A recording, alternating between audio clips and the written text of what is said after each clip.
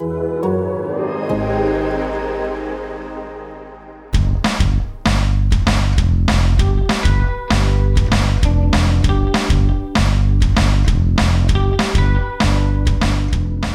to 5001, the Athletics Leicester City podcast. I'm Rob Tanner. Joining me as ever is Leicester City legend and former captain Matt Elliott. And we have two Matts today as well, because a special guest, Matt Piper, the former Leicester winger, is joining us as well. Good day, guys. How are you all? Yeah, not bad, Rob. Thanks. And Pipes? Yeah, I'm very good. Thank you, mate. Good to have you on board, Pipes. Good to be on board, Matty, top man. Now, guys, I trust you're keeping healthy. Matt, you been walking, have you? Been out and about? I did actually go for a walk. My first one of the isolation period, a 3 miler, Rob. What about that? 3 miles, blimey. Yeah, just in the locality. About how much have you covered in a season?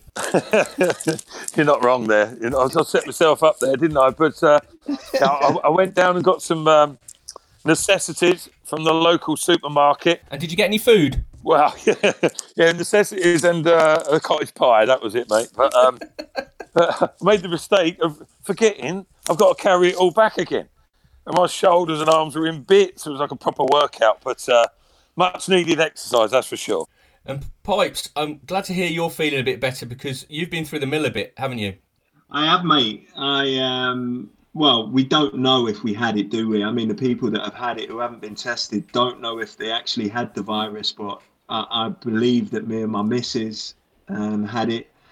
Wiped me out for about 3 days, but I'm back to 100% fitness now, mate. I'm feeling good. That's good to hear. I mean, how bad was it? Well, it's pretty bad, mate. And the reason why I think I had it, and the missus, we sort of lost our sense of smell, taste, aching all over. But it wasn't like a general flu that I've had probably, 30 times over my lifetime. It was, your head felt clear. There was no bunged up nose or anything like that. It was just aching, struggling to breathe, sore throat.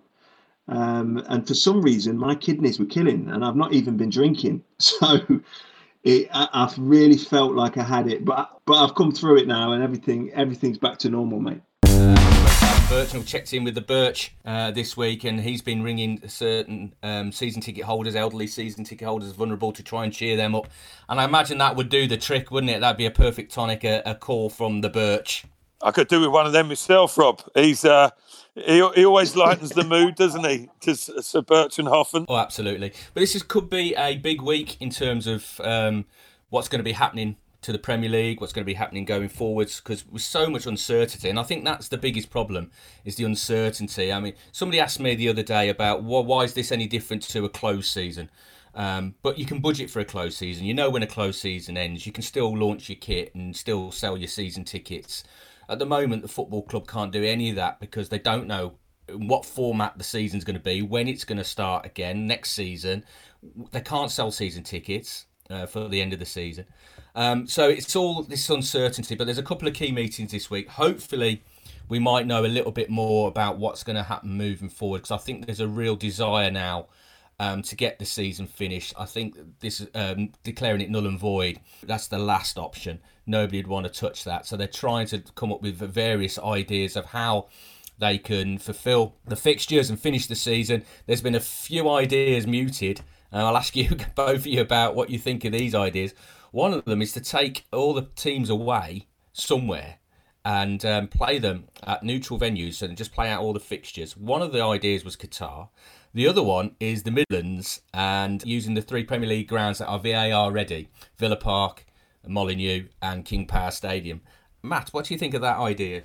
Oh, it sounds extreme, doesn't it, to say the very least. Particularly the idea that was put forward regarding Qatar or any international travel at the moment is going to be a massive issue, isn't it? The logistics of that. I mean, Qatar would probably be open to the suggestion, as they were with the World Cup, etc., and the infrastructure they have, the facilities and the recognition that they would probably get for holding such an event. But it does seem a step too far, in my opinion, certainly initially.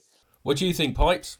I think this first came out in the Independent, and I read the article, and I actually thought initially it was a good idea. I mean, some of the pros and cons that came out of it, the cons being obviously players all surrounding each other, and where are they going to stop? It's going to have to be a hotel. They're going to have to come into contact with staff at the hotel.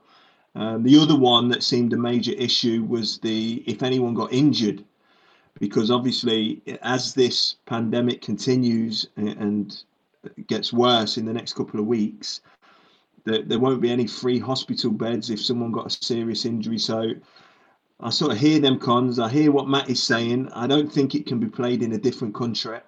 I think it has to be, if it is going to go ahead, it will have to be played in this country. I think the Midlands seems the best place to do it. I think it's the best idea I've heard so far, because I'm one of them that are in the camp of this season has to be completed somehow. Well, absolutely. And another option that's been suggested is play it all at St James's Park. I mean, you've got a big hotel there. You can keep certain number of teams there, all in isolation, just to play the games. That could be another option. And of course, these ideas are all being thrown up because there's a real desire to fulfil the fixtures for the TV rights holders as well, because they are the big paymasters of the Premier League. I think it's something like £720 million would be due. And this has been mooted before, and I know, Matt, we spoke about this last week about the deferment of wages because you guys went through it during the administration period that Leicester City were in. But it's starting to take effect now, and there's been a number of clubs that have announced certain measures. One of them being Spurs have announced a pay reduction for 550 staff, but not the players. Now, for me, that sounds really strange because we're all supposed to be in it together. This is the whole idea. We're in it together. If a club is going to start taking wage deferments and wage cuts, then surely that should be every employee at the football club that should be doing that. Leicester City, for what I know, trying to resist doing that at the moment. So we're not sure where they're going to go with that. I think they're going to be waiting to see what the outcome of these meetings this week, guys. But what do you think of that? First of all, Pipes, what do you think of that deferment at Spurs?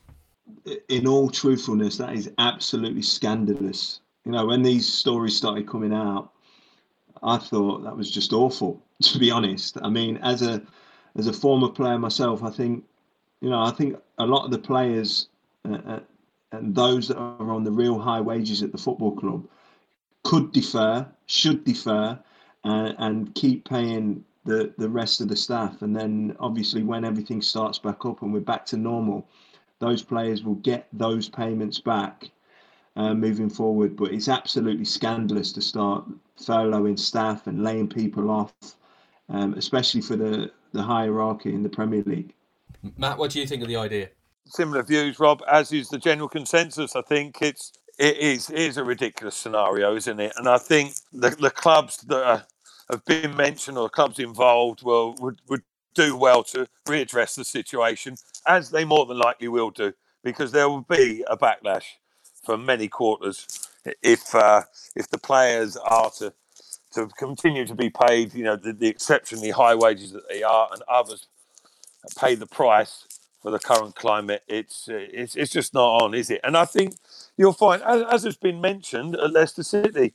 Now, again, this comment hasn't been verified, but there are rumours being mooted that some of the players have put themselves forward to the board, etc., and said that if there is a necessity to cut back financially, that they're actually making offers to go to the board and take a deferral on their wages over a period of time, at the very least, and to help resolve and soothe the situation. I wouldn't be surprised if that was the case. It happened in a different scenario to us at Leicester City when the club was going into administration. It was a different time and a different context, of course. But as you say, everyone in together. And I think the players will quite happily take a percentage of their wages. I don't want to speak for them. They might want me to shut my mouth. I don't know. But if that did become the scenario, and if it meant other people staying in their jobs and being paid fully at a lesser amount, I don't think they'd have a problem with that at all. Let's hope that in a couple of months' time we could be talking about the players returning to training and all this being over, and any deferment of wages that the players might volunteer. And I totally agree with you, Matt. I think the Leicester City lads would certainly be the sort that would certainly look after the rest of the people at the club. And we saw with Kasper Schmeichel's generous donation as well to the local hospitals and various other people around the game who've been doing such brilliant work as well. I know obviously Pep Guardiola's donated €1 million to the hospitals in Spain, in his homeland, which is obviously getting hit hard by this. But I'm sure that the Leicester City lads would step up to the plate if required. Let's hope it doesn't come to that. Thanks to our good pals at beer52.com, you have the opportunity to sip 8 delicious, painstakingly sourced craft beers from around the world. All you need to do is go to www.beer52.com/5000 and pay the postage of just £4.95. And, as if that wasn't enough, as a listener to 5000 to 1, you'll get 2 extra free beers. Beer 52 are beer pioneers. They travel the globe to find the best and most interesting beer from the very best craft breweries. They're the world's most popular craft beer discovery club.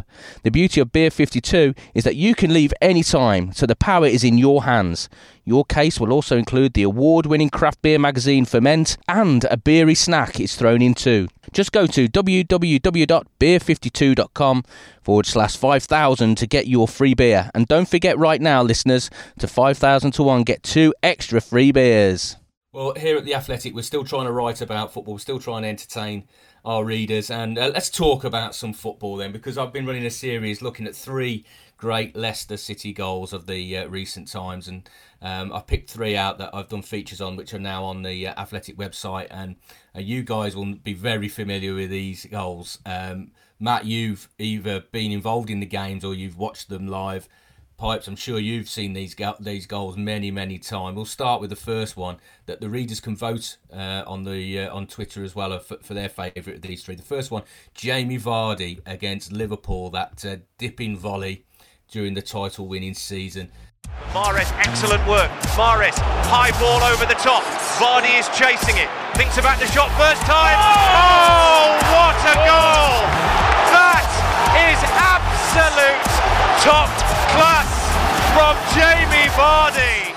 Matt, you were co-commentator, weren't you, on the local radio? I was, yeah. I was fortunate enough to witness it. I was actually right behind the line of the strike as he broke down that right-hand channel, didn't he? And weighed up his options, and a wonder strike, wasn't it? I was right behind it. As soon as he hit it, you thought, whoa, something special is just going to happen. And it certainly did. And what an occasion, the roof came off the KP, didn't it? And it was the opposition and the timing of it, as well as the actual technique of the goal itself, wasn't it? It was sort of a rubber-stamped confirmation that Leicester were genuinely up for the fight of going to win the Premier League. And, one of many fine goals by Jamie Vardy. But that probably tops the lot for him, although I really like the one against West Brom, the Mahrez over the top and left foot guided volley in different circumstances. But the technique of that was probably of equal quality. But I think just for sort of standout wow factor, that goal was unbelievable, wasn't it? Well, I spoke to Craig Shakespeare, who's the assistant manager on the day, and he said that was the best goal he had seen in his time at Leicester City in both spells. Pipes, what did you think? Well, I was actually there on the night as well. I was sort of in hospitality, but similar to Matty, I was right behind it. And the biggest compliment that I can pay him is because when a footballer's shaping to shoot. And he started shaping to shoot from that ridiculous angle, that far out, with the ball bouncing. And I just thought, what are you doing? And as he's hit it, and I saw the connection, and I was right behind it. And when it flew past, I think it was Mignolet in the top corner. What a goal. It is one of the best goals I've seen live. I was lucky enough. It wasn't scored by a Leicester player, but I was lucky enough. I think Matty played in the game, actually. We spoke about it the other day when Bergkamp scored that here we go. goal. Here we go. Sorry, Matty. What do you mean you think I played? You know it's me that he twisted up. I was lucky enough to witness that goal live. And it's the only time I've ever stood up as a Leicester fan at a Leicester game. Goal getting scored against Leicester, and I clapped the goal. I felt I had to. I thought it was the best goal I'd ever seen. But Jamie Vardy's comes very close to that as one of the best goals I ever seen in life. I should have tried standing up as well, Pipes. Might have helped me out a bit instead of diving in. Well, let's move on to another cracking volley. Lilian Nallis. I managed to track him down to Corsica. He's an academy advisor at a club called Bastia. And he was happy to talk about that goal as well. And he says that as soon as that ball started to arc out of the sky and he decided to strike it, he knew it was going to end up in the back of the net. And what a great effort! Oh, what a magnificent goal by Nallis! That is very special. Lilian Nallis, the Frenchman, scores his first goal in the Premier League, and what a goal! He'll never hit the ball more perfectly in the rest of his career. Matt, you weren't playing that day, were you? You were in the stands. Was that right? I was playing as part of the squad, but I was actually in the stands being rested by Mickey Adams for a change. Just watching Lilian strike that wonder goal against Leeds, wasn't it? Yeah, and to be honest, it wasn't anything. Listen, it was an amazing strike, don't get me wrong, but you weren't totally startled by it because Lilian was capable of strikes from distance regularly in training, sometimes in games as well, but that it was a standout strike, don't get me wrong, but probably the best of his career, but you weren't totally aghast by it because you thought, go on Lilian, you're capable of that. Some players keep persisting with shots from distance. Wilfred and Ndidi springs to mind. Very rarely are they successful, but with Lilian, you felt it was worth a pot shot, and proved to be the case. Wonderful strike, wasn't it? Wonderful strike. Unfortunately, to no avail in terms of the season as a whole, as relegation ensued. But it was a memorable moment in that campaign. Well, Paul Dickoff scored 2 great finishes that night as well, and James Scowcroft scored that night, but nobody ever remembers their goals. And you're right, it didn't really count for that much. It was a 4-0 victory over Leeds, which everybody hoped would kickstart the season. I think you lost 5 on the bounce after that as well, and it became a very tough campaign. You mentioned about Corsica, Rob. Sorry to jump in, but Lilian was a great character as well. We used to call him Tarzan, but he had the physique. He was a beast, and he had the long hair and the looks and the accent, didn't he? He had it all. But what a great lad he was as well. We used to use him to collect all the lads together on a night out. If we were out 25, 30 strong of us, scattered around certain venues, it was a difficult job. And me as captain, trying to get the lads together to move on to the next haunt, was easier said than done. So we found a way, because Lilian, coming from Corsica, used to hunt wild boar in his youth, and he'd been brought up that way.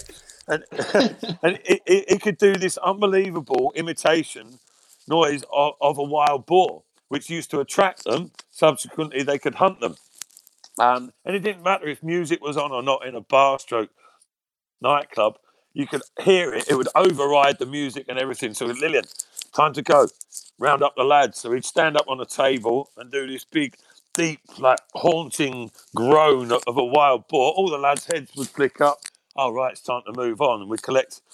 We'd all meet up outside together. And that was our little roll call from Lilian. He served a purpose off the pitch as well as on it.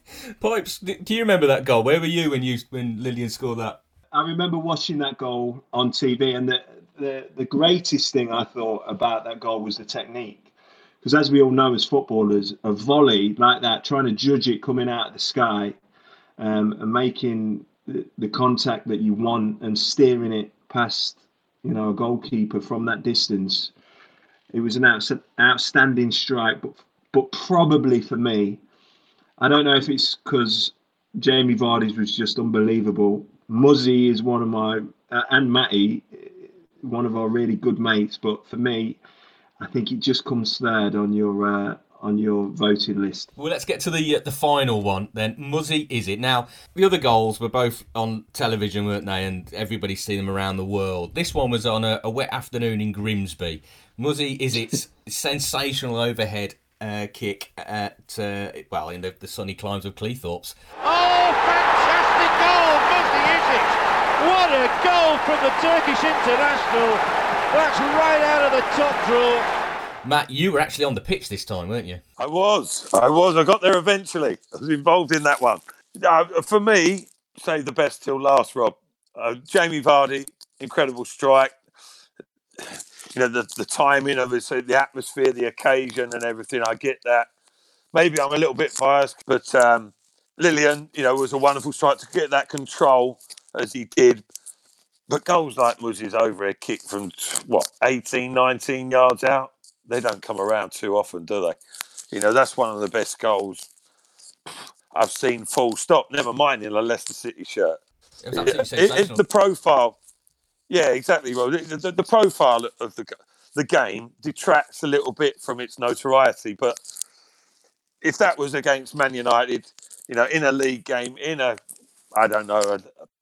FA Cup quarter-final, whenever you like, against Peter Schmeichel.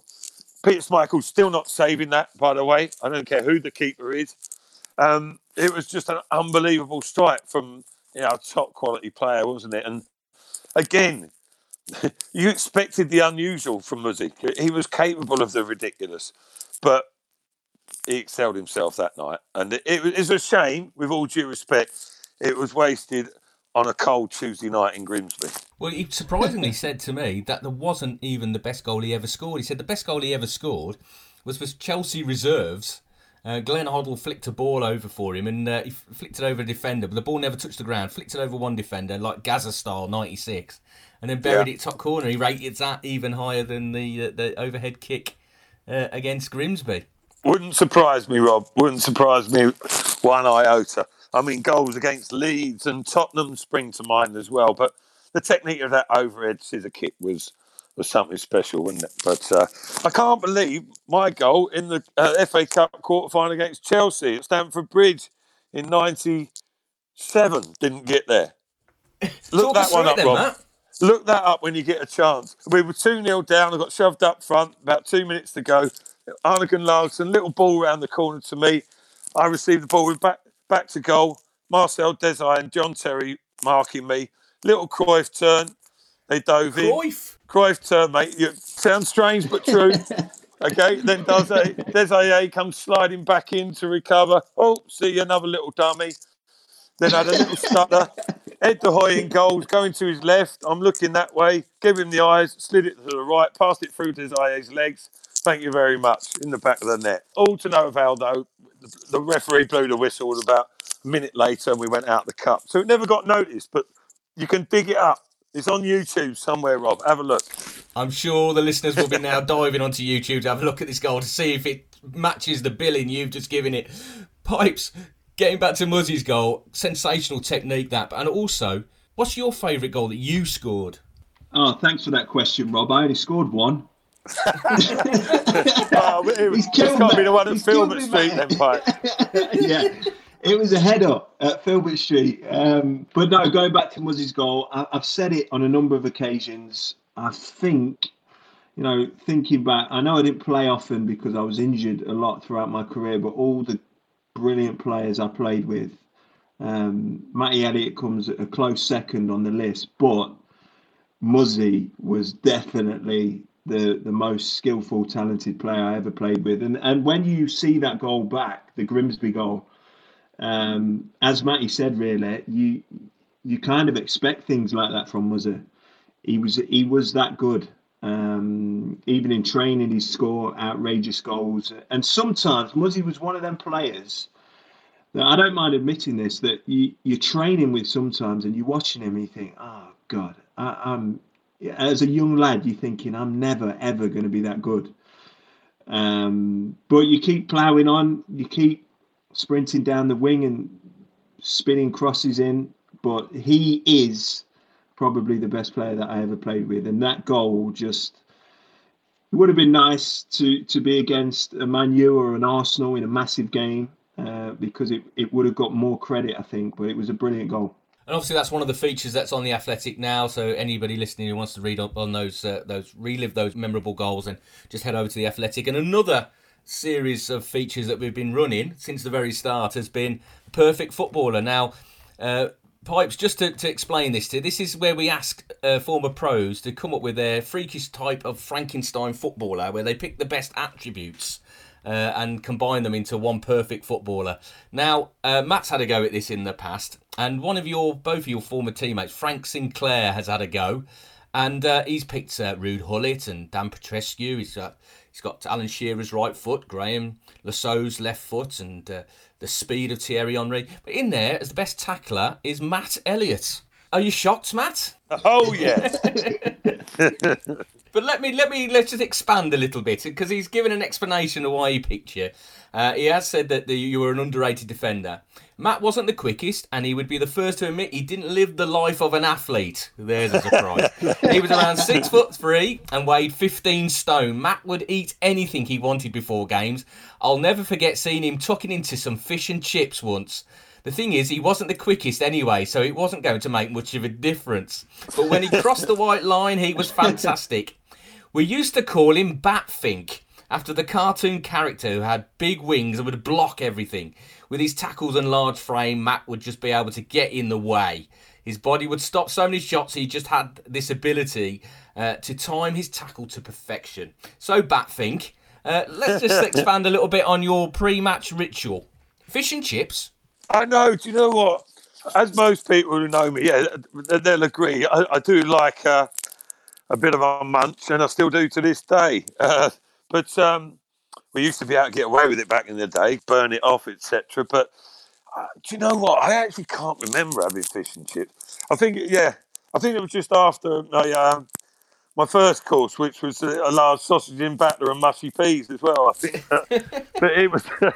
I sort of learned the error of my ways a little bit later down the line. I restricted it to sort of scrambled eggs and beans on toast and stuff. But the temptation at pre-match meal was, it was painful, Rob. It was painful because you had to have a relatively light lunch. But I could have just ate the whole buffet, any time. But it was, that was. I tell you when I did really get stuck in was after the game.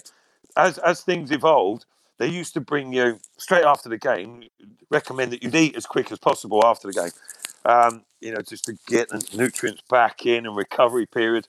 They used to bring in pizza, chips, pasta, burgers, everything, all the carbohydrates and protein back in. Well, less protein, more carbs. And I used to get steamed in straight away. Most people couldn't eat for an hour or two after the game. But that was heaven, especially if we'd had a good win. I could chuck a couple of beers in as well. But I remember the old Batfink. I remember that nickname. At first, I was struggling a bit, and I went, "Yeah, I've got it now." And I put it partly down to the reasons Frank says, in terms of, by my own admission, without patting myself on the back, I was quite good at blocking shots. The passes, etc., in terms of reading the game. And there's more to it than people probably realise, in terms of positioning yourself and knowing where the goal is, knowing where your keeper is. There's no point getting in the line of sight of your goalkeeper to make a block if it goes narrowly wide of you. The keeper's wrong-footed. So I did sort of get that off to, not a T, but, I was decent at that side of the game. Steve Howie was another one who was decent at that side of the game. John Terry comes flying in with blocks, etc., and Wes Morgan more recently. And there's a little bit of a method behind it to an extent. Tags might disagree with the best tackler. I think I have more blocks and interceptions and stuff. Tags would go bone crunching challenges, wouldn't he? Take everything out, wouldn't he? Yeah, exactly. Which I've got a couple of stories about. We'll save that for another date, maybe, Rob. But listen, I'm more than happy to be in a component of Frank Sinclair's perfect player. What an accolade that is. Nice of Cinco to remember me. What about you, Pipes? Can you remember Frank Sinclair? What's your abiding memories of him? I can. I've got a story about Frankie that I'll always remember. I don't know if you've had it. It's Frankie loved the night out, especially after a win, as Matty was just saying. And down in London, and because he had played for Chelsea, he had been on the night scene down there for years and years and years. So he took the young lads out one night, and we all went down to a club in London called Sugar Reef. It was at the time. I don't know if it's still open, but it was literally, there was Frank Lampard in the queue to get in at the height of his time, just after he signed for Chelsea. There was a couple of other professional footballers in the queue that were big names, and Frankie just strolled to the front and took me, Jordan Stewart, John Stevenson, Adi Akinbaye was there, I think. He just walked to the front, and the doorman just lifted up the little thing and just let us in. I was like, wow. And this queue was probably 300 people deep. And then he said, oh, I've got a few more. And then he called Frank Lampard out and he took him in. And then he took another couple of footballers in. So I was amazed because this was really one of the first times I had been out in London. And we was in there. I'd had a few drinks. I was a young lad. I was about 19. And I was down in the toilets, just in the urinal. And I looked to my right, and Stevie Wonder was relieving himself next to me. I was like, oh my word, Stevie Wonder. So I ran upstairs and I told Frankie. And Frank Sinclair went absolutely crazy. And he ran downstairs and we all followed him. And he just stood in front of Stevie Wonder and he said, you don't know how special a moment this is for me. My mum and dad told me I was made to you.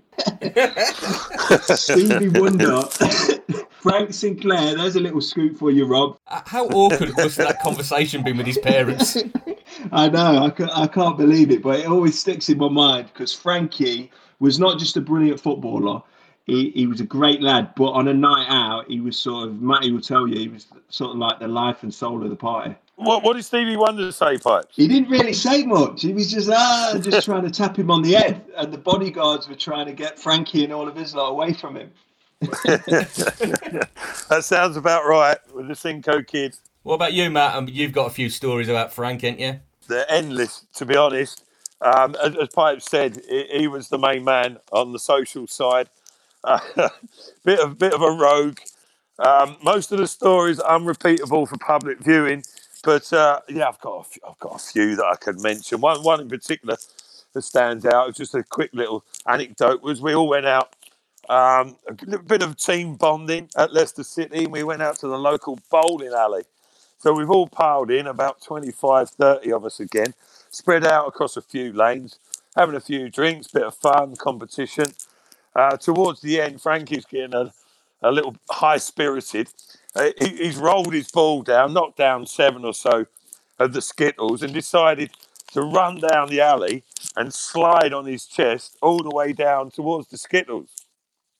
So obviously it's getting a little bit riotous and a few people are frowning at us. But as he's done so, he skidded over, knocked over the remaining Skittles.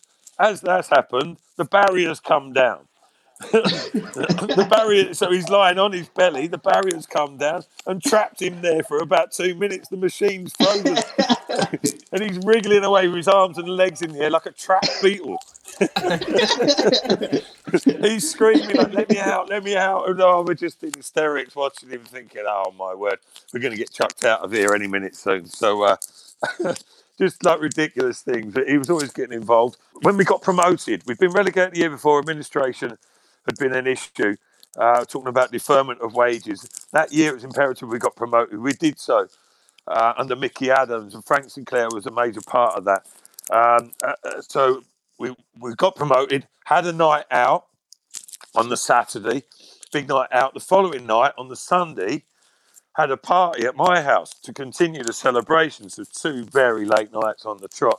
On the Monday, we've got to go to the town hall and meet the mayor and go to a civic reception, then go on to an open-top bus to do a tour around the city of the streets of Leicester. So, by this time, we're feeling a little bit jaded. We've had a long couple of days celebrating. But the BBC East Midlands were on board with us on the bus as well, so they wanted to do a live interview. So we agreed. They said, Matt, we're going to come to you first, Muzzy second, Frank Sinclair third. We go, okay, fine, not a problem. Interviewer, presenter comes over. Hi, Matt, how you doing? Ask a couple of questions. Midway through, I've got my 2-year-old son next to me, and he taps me on the shoulder. Dad, I need a wee, live on air. I said, right, I've got to deal with this. I've got a bottle of Lucozade or someone, emptied it. My son's weeing in the bottle, and you can hear it trickling in live on air as they pan across to Muzzy, is it? So then the presenter said, right, Muzzy, we've been caught short there, literally. What do you think about the atmosphere? Isn't it magnificent that the fans have turned out in their tens of thousands? And Muzzy's looked at him a little bit jaded after a long night at my house at the party, he said, well, to be honest, mate, he said, I haven't really been taking much notice. I'm so tired from last night at Matty's party, I can't really take it all in. So that was a bit of an anticlimax. So the presenter's struggling a bit. He says, okay, right, things not going to plan, viewers. Sorry about this. He said, we'll pan over to Frank Sinclair, who's promised a word with us. As he did so, across the aisle, the top of the bus, he's fast asleep, his chin on his chest, snoring, snoring like a good one. They should have known better than try and interview you lot. Exactly. That hungover, that fatigue, he's Sparko. There's 30,000 people on the streets cheering, and he's fallen asleep on top of the bus. And the presenter's just given up. He's gone, I've tried enough. You know, I'm done here. He said, my work is done. Back to the studio. The best pub team in Britain. Oh dear, funny times. And Frank was like blissfully unaware that he'd missed this big opportunity for an interview. Brilliant, guys. Thank you so much for joining us today and entertaining, lifting the spirits of the listeners as we wait for football to restart again. Stay safe, stay healthy, everybody, as well. We'll be back with another edition of 5,000 to 1 next week. Thank you very much.